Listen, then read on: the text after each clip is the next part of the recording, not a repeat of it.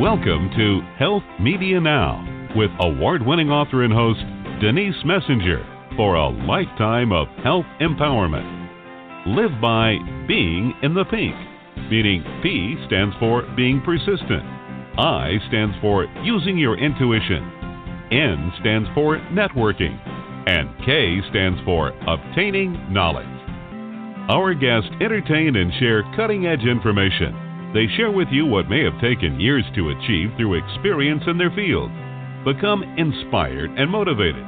Reach your full potential with fascinating tips and products. Receive a lifetime of benefits from authors, doctors, practitioners, healthcare providers, and learn about exciting new products.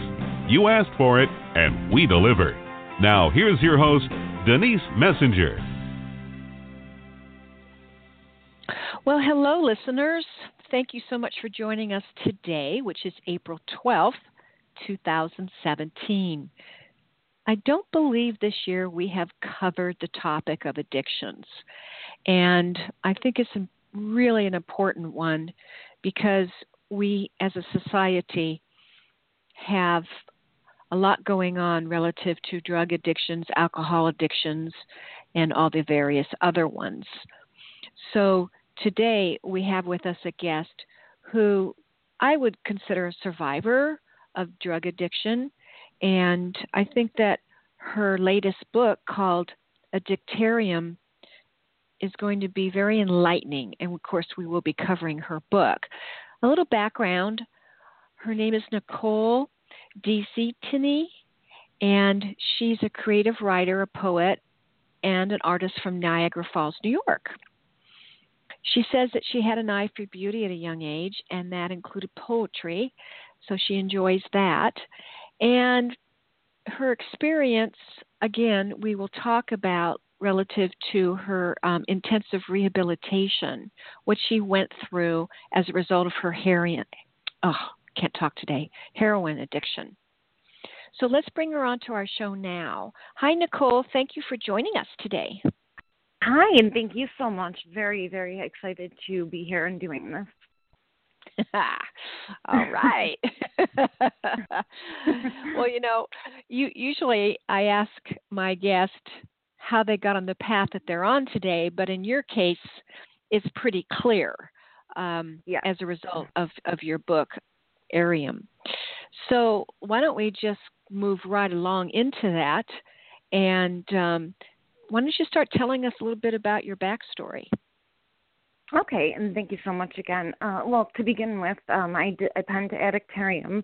It took me about 5 years to pen it, so we're going back at least 6 or 7 years to when all of this kind of came about, the different things that happened that shaped the novel and how it all came to be. But Addictarium was actually written during my time in the therapeutic community. I was doing long-term intensive rehabilitation for a very, very bad addiction to heroin at the time.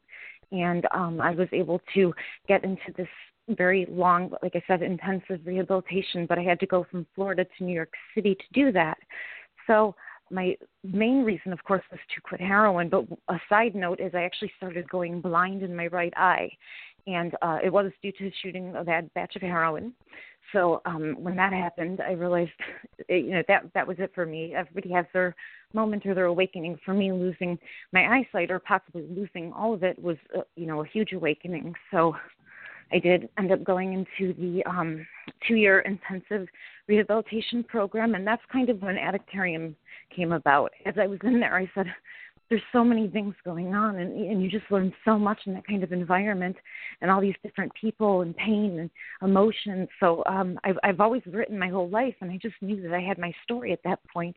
I said, this is something I need to tell people, really get that message out there. Was it your first visit relative to a rehab facility? My first visit was, how it actually happened was I was in South Florida, and they didn't have any kind of emergency health care. And at the time, I didn't have any. Of course, I had a very bad addiction at the time. So when I started going blind, we were looking everywhere to try to get me help to resolve the issue before I lost my eyesight in both eyes. And at that time, I had gone into detox, and at the detox, they were the ones who referred me to New York City. They said that they would be able to help. Yeah, so I ended up I was very sick, dope sick and everything. I took a bus for 2.5 days in that condition, and I entered the rehabilitation program, and pretty much all went on from there. The whole 2 years of just a lot of different, very intense things happened throughout that time that I was in there.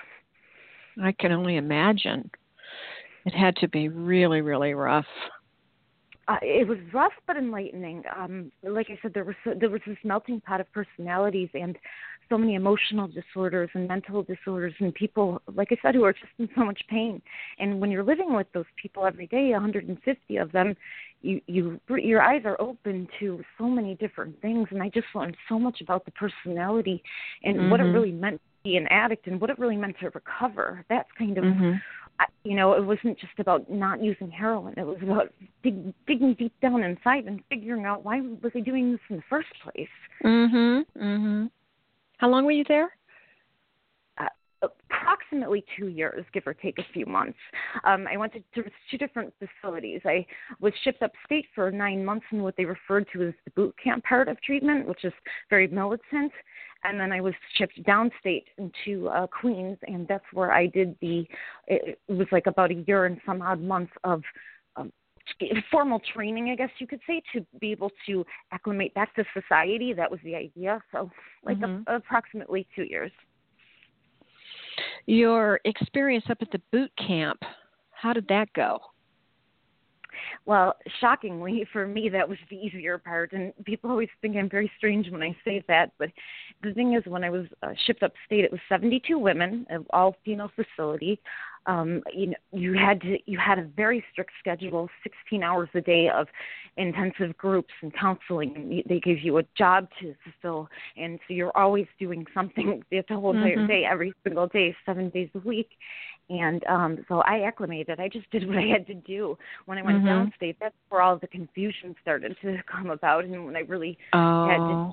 Yeah, it was very confusing because when I was shipped back downstate, I had a fresh split from a fiance of 6 years. I had saved my eyesight, but I was still going through that whole thing, and then now I'm back, partly into society. So it's like, how do you fit in after all of the things you've been through? And we're talking about a 7-year addiction too. So 7-year addiction. Yeah. So tell us a little bit about your book. I've always been a writer, as I stated before, and I've always known that I would want to sit down and tell something really amazing or profound. And when I was in the rehabilitation program, I found my story. That's how I always explain it. I wanted to really dig deep into the psyche of the human being and human relationships. So Addictarium is about everything that I went through in that 2 years, everything from the emotional, development and to masking of different addictions. I had stopped using heroin, but I was still engaging in other smaller addictions. So, it reflects deeply on these different things and what does the word addiction even mean and what does sober even mean. And also there's a lot of relationships I formed, so you will see me throughout the novel forming all these different relationships. And I actually fell in love with my substance abuse counselor, so that was definitely, I guess you could call it a roadblock along the way because that was a lot of fusion. So, it just reflects on all these different things that happened through that time period. I bet. Did you suffer from Stockholm Syndrome, or was it somebody else? I examined Stockholm Syndrome a lot in the novel, and actually in the novel it was one of my best friends who, unfortunately, she really did develop Stockholm Syndrome. She fell in love with a man who was prostituting her, and it broke my heart to watch, and she left the program, and her life never, as far as I know, never was able to be put back together, at least not yet. And it was a very difficult thing to see happen. She was 22 years old. He was in his 40s. He brainwashed her, and she threw away a brilliant mind. It was very, very sad. So did you meet her in your program then? Yes, I met her upstate. So we had been together, you could say, pretty much living together for 2 years. Oh, gosh. Oh, my gosh. Yeah, she was my roommate Yeah. too. So, you know, we were very close. Yeah. Yeah, Oh. very sad. Yeah. Yeah. You know, and that's kind of that was just one situation, but the book goes through each person I'm informing these relationships with, and the sad outcome for so many, and some happy, you know, some great things, but so many different people who weren't able to pull through, and you see that happen, and it's just very tragic. Yeah. Well, your main protagonist is Danielle Martino, and I assume that you threw some things in there that kind of represented what you went through, but then you probably embellished that a bit as well. Yeah, I mean, there's always, when you're writing, there's always embellishment. You know, that's just it's part of telling a good story. So it's not you're not changing it or exaggerating it. You're just trying to explain it in a way where it happened, but the effect that the reader's having is the full effect that you had. So you change things a little bit, you know. Also, flow is important. You want it to flow. What do you think was the one determining factor that got you through that whole program? I think that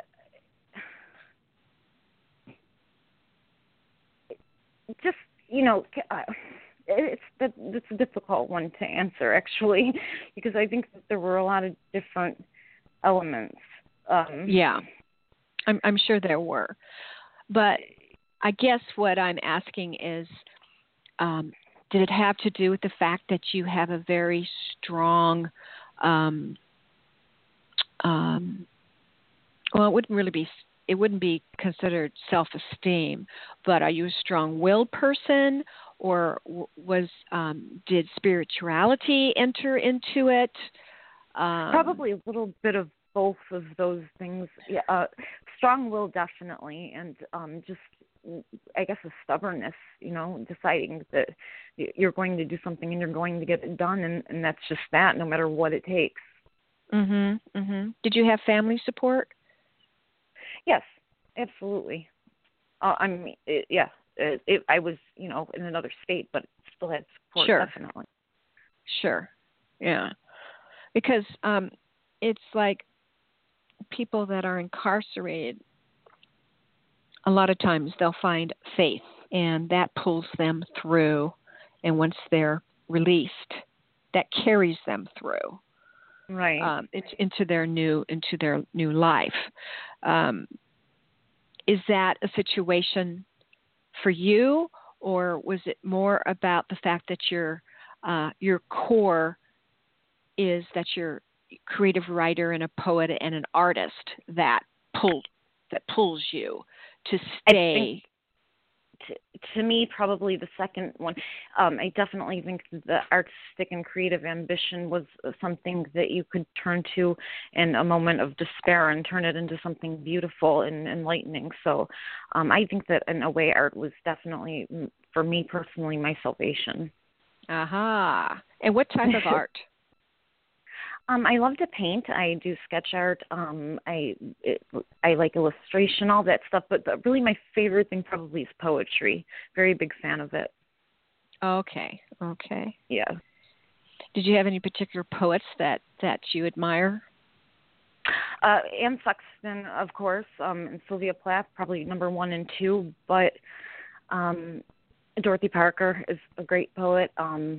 There's so many. Of course, Edgar Allan Poe. You know what I mean? There's just so many great poets.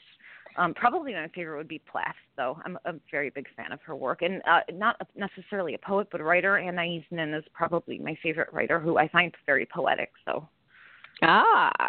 While you were in rehab, I assume you had time to read them.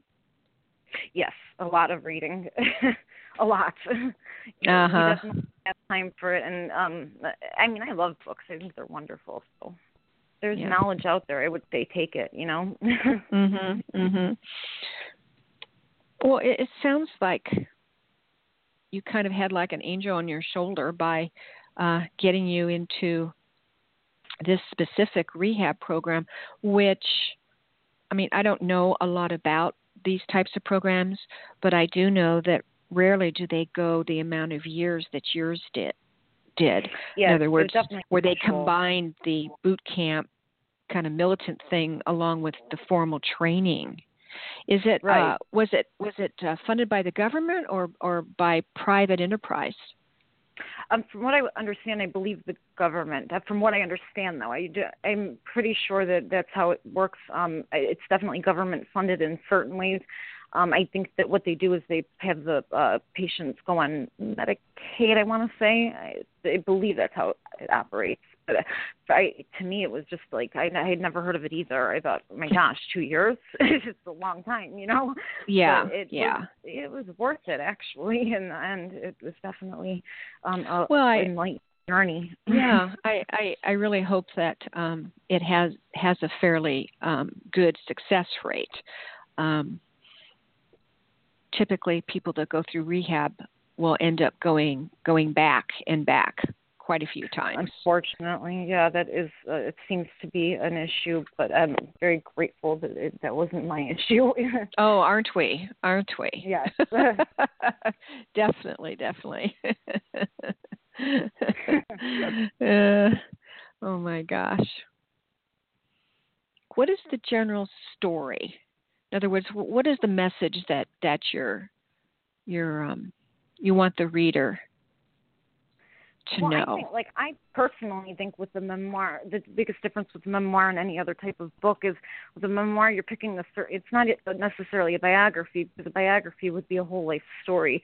With the memoir, it's you're picking a particular time in your life and telling that story. So I think that you're trying to get a message out there about an experience you went through, and for me, I believe it's almost a way of unraveling, your emotional core and allowing other people to learn from it. So that would be what I would say most people who want to write a memoir are thinking, at least partly. And for me, that's how I felt, so I understand it,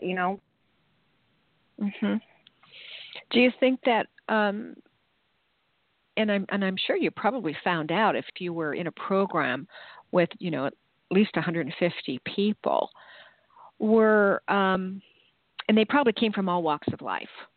Yes, absolutely. Very, very big melting pot, personalities and ethnicities, cultures, and everything. I've always been curious, I know that biologically, some people are more predispositioned to drug addiction than others. There's no question about that. And that's the tough part because, some at a young age, peer pressure will start in on it. And out of that peer group, there'll just be maybe a couple that are actually become addicted. But the ones that don't have the biological predisposition, something else is going on that keeps them going back. What have you found in your experience are the things that pulls them back in? It's hard because every individual is different, but my guess would be that if somebody, if they can't get a grip on it or they keep returning to the same destructive behavior, that they haven't resolved all of that scar tissue, whatever issues that caused them to want to self-destruct in the first place. So you can't go, you can't go and try to heal yourself if you're not really trying to heal yourself. In other words, you have to dig deep and you have to be realistic and you have to consider what caused it in the first place and stop running from it and face it head on, and then you can move forward. But if you don't do that, you can't, and you never will. You won't go back. So is that psychological work? Yeah, mostly. Definitely. Yes, absolutely. So you're a firm believer that the psychologists are pretty important in the recovery process. Oh yeah, absolutely. I think that it's a huge and very important aspect. In fact, I don't think that it would be possible without it. Interesting. Honestly speaking, no, I don't think that it would. Did they do that in group settings? definitely there's individuals, they do individual counseling, and then they do like group counseling, and then there's like some you can do one-on-one or another couples counseling. They did everything, and I guess that's why it was a 2-year program, because they tried to cover all at least there. I'm not sure how any others operate, but there they tried to cover everything. It was very important to, if they had survivors groups, women's groups, anything that you can think of that might cause somebody to continue to self-destruct, there was some type of group for. And as annoying as they might have been at times, or, sometimes you just don't want to talk, but you have to, and you learn that along the way. And if you don't, you probably will end up continuing down the wrong road. Were you allowed visitors? Oh, yes. In the initial phase, no, actually. Well, once in a while, I think there was like specialty circumstances and things like that. But that's the thing, actually. When you rotate downstate, you're acclimating back into society. So they're trying to allow you to live a normal life, even though you're still in a program. You still have to abide by certain rules. But you're allowed out. You're allowed to have visitors, things like that. Yes. Did you work? You actually have they go through everything. Like I said, they have it's called vocational rehabilitation, that program like that. They also have, you're allowed to take certain courses, which they prefer that you do. So what happens when you go downstate is first you work in the house, is what they call it. You take a job in the facility. You do that for several months. You work your way up to being allowed to apply for some type of college courses or whatever they're offering.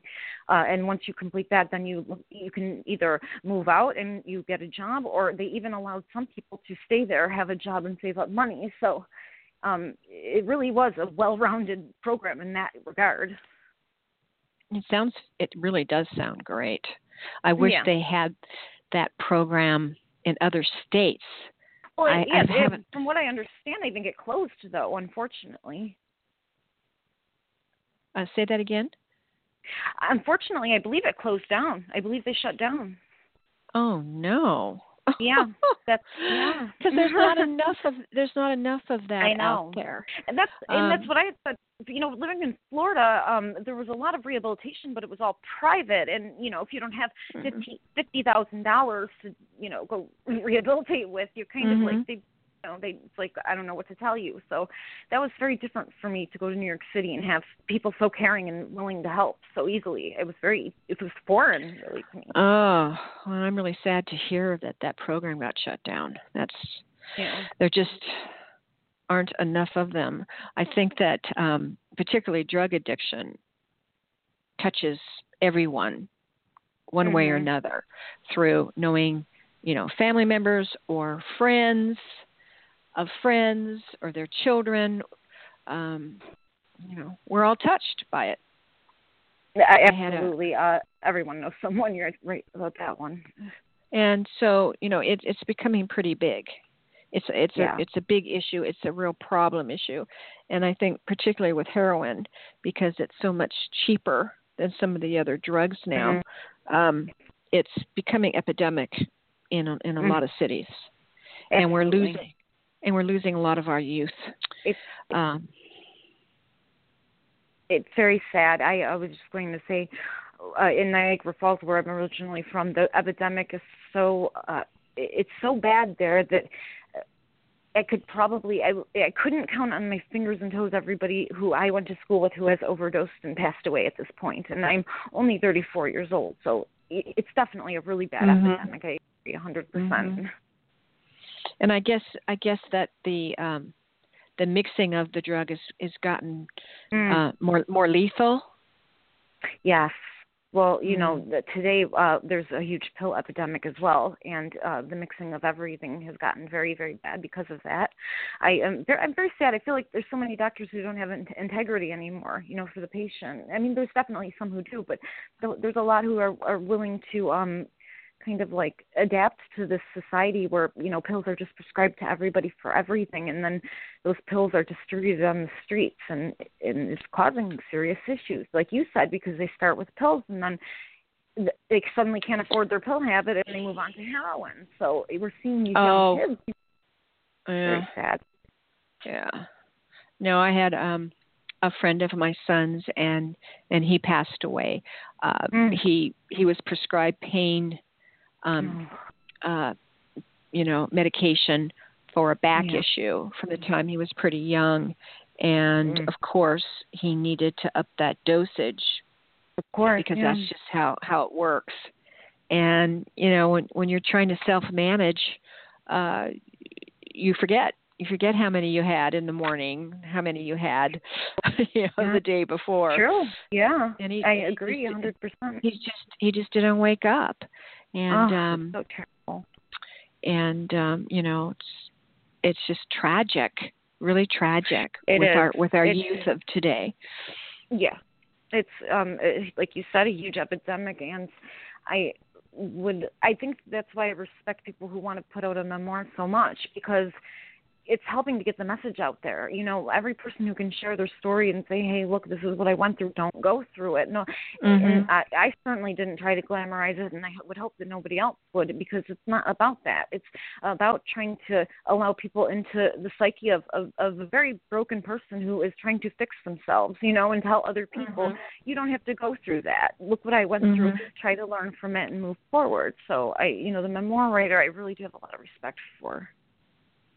What's your advice to a drug addict who wants to quit? It sounds cliche, but not to give up. I should put it in fancier words, but that's the bottom line. No matter how beat down you are, there's always a story about somebody who had it even worse, or it went even worse for them. So don't give up. That's what I can say about it. Yeah, I hope that our society gets to the point where we start spending more money on drug rehabilitation programs. I know the money's out there. It's just not allocated toward it.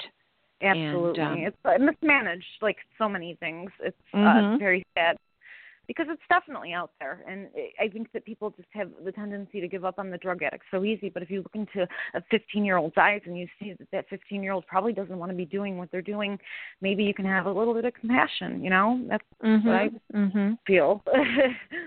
No, absolutely. So getting back to your book, what was the favorite part that you wrote?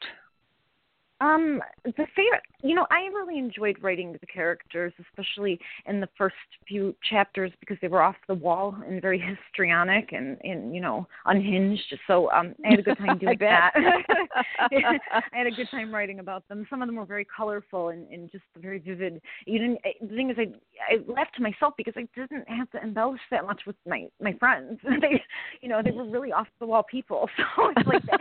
When I was when I would be in a group setting watching people and I'm just observing all of it, I'm thinking in my head, this is great for a book. I don't even need to, they're characters, they're living characters. So I had a good time with that. That I have to say was very fun. It was, a lot of it was depressing, but that was fun. Did you keep the diary the whole time you were in there? I did, and I still do. I mean, a journal, and my best advice to any writer, too, is to not just journal, but keep dialogue, keep texts, keep letters, keep anything that is something that can inspire you or you can use later. I've always journaled since the time I was small, and I journal a lot. I have pages and pages of journals. So it helps because it's almost like a draft, especially for something like a memoir or something where you're telling a kind of like a life story or a story from your life. So, yeah. Absolutely. And I know that there's other books out there probably similar to yours. What makes yours so different from all the others?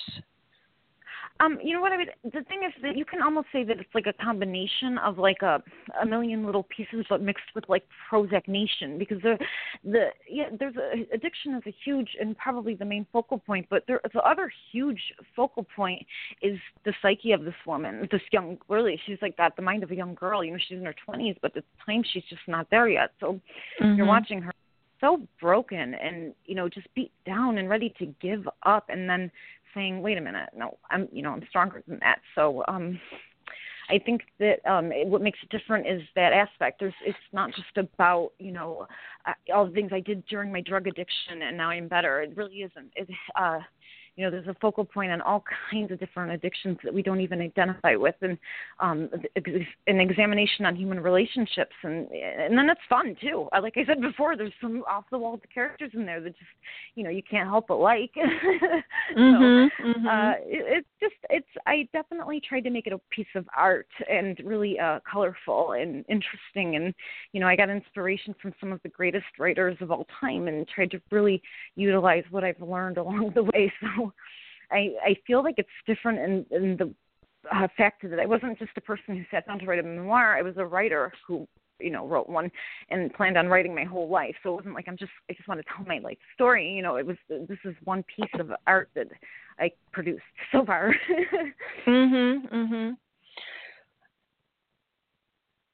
So if an addict picked up your book and read it, I assume there'd be things that they would identify with. Would there be things that maybe would change their thinking over being an addict?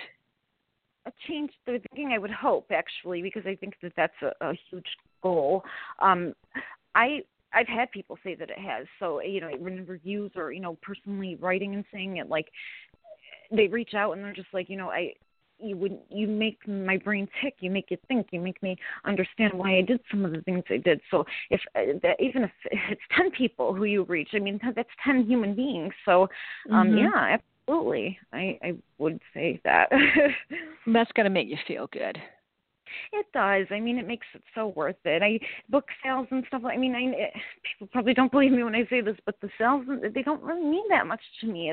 It's more about like when I get that review from that person who's just so captivated by it and like it really touched or it changed them somehow or someone they know. That's beautiful, and that's it makes it well worth it to do it, no matter how painful it might be trying to do it.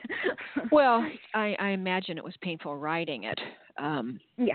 Because there had to be portions that you had to relive. Yeah, you had to. Exactly. Yeah, and some of them were. I mean, I probably should have actually had a disclaimer, but there's some pretty rough scenes in there, and those aren't things that you want to go through again. But it's necessary. You have to be realistic if you're going to sit down and do something like that. You have to. You have to be real. You have to be honest. That's the point. Otherwise, there's no point. Is there another book coming out of you? Yes, I'm actually working on a book titled Narcitopia. It's very ironic, the title. And it's, again, another book that kind of like deals with psychology and the psyche of 3 different characters, actually, and what they go through in this world where all of them are suffering from certain personality disorders that cause them to intertwine in each other's lives and affect them without even realizing it. So it's definitely a different a little bit different from what I previously did and what I've done before, so I'm excited, though. Yeah, it sounds very complex. It's going to be like a psychodrama, I guess you could call it. Oh, gosh. Oh, my word. Well, it's been great It's really been great talking with you and hearing about your story and of course about your book. Is there anything else you want to impart on our listeners? I know that you'll give them your website and where they can purchase your book. But is there any other thing that you'd like to say? I would say that if you're interested and you are thinking about reading it, to take into consideration that I really did pour my heart and soul into this project, and I hope that it touches or changes you in some way. That's what I would say. Yeah. And thank you, of course, to anybody who supports me. Thank you so much. Nicole D'Settemi, right? Or Tiny? Yes. D'Settemi. Man, that name. Yeah, I know. It really gets me. So why don't you give out your website and where your book, Addictarium, can be purchased?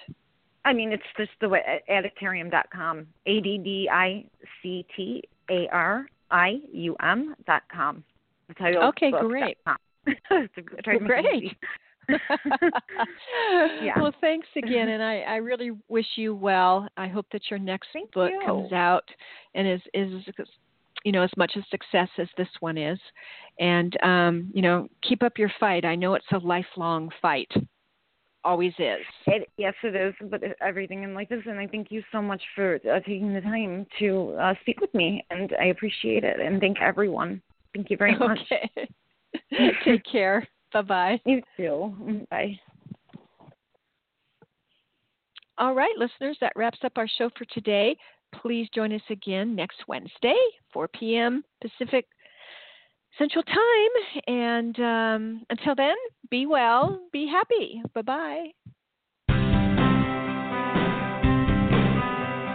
We celebrate our listeners worldwide and invite you to contact Denise at www.healthmedianow.com with any questions you may have, and follow her on Twitter at Health Media Now and Facebook at Health Media Now.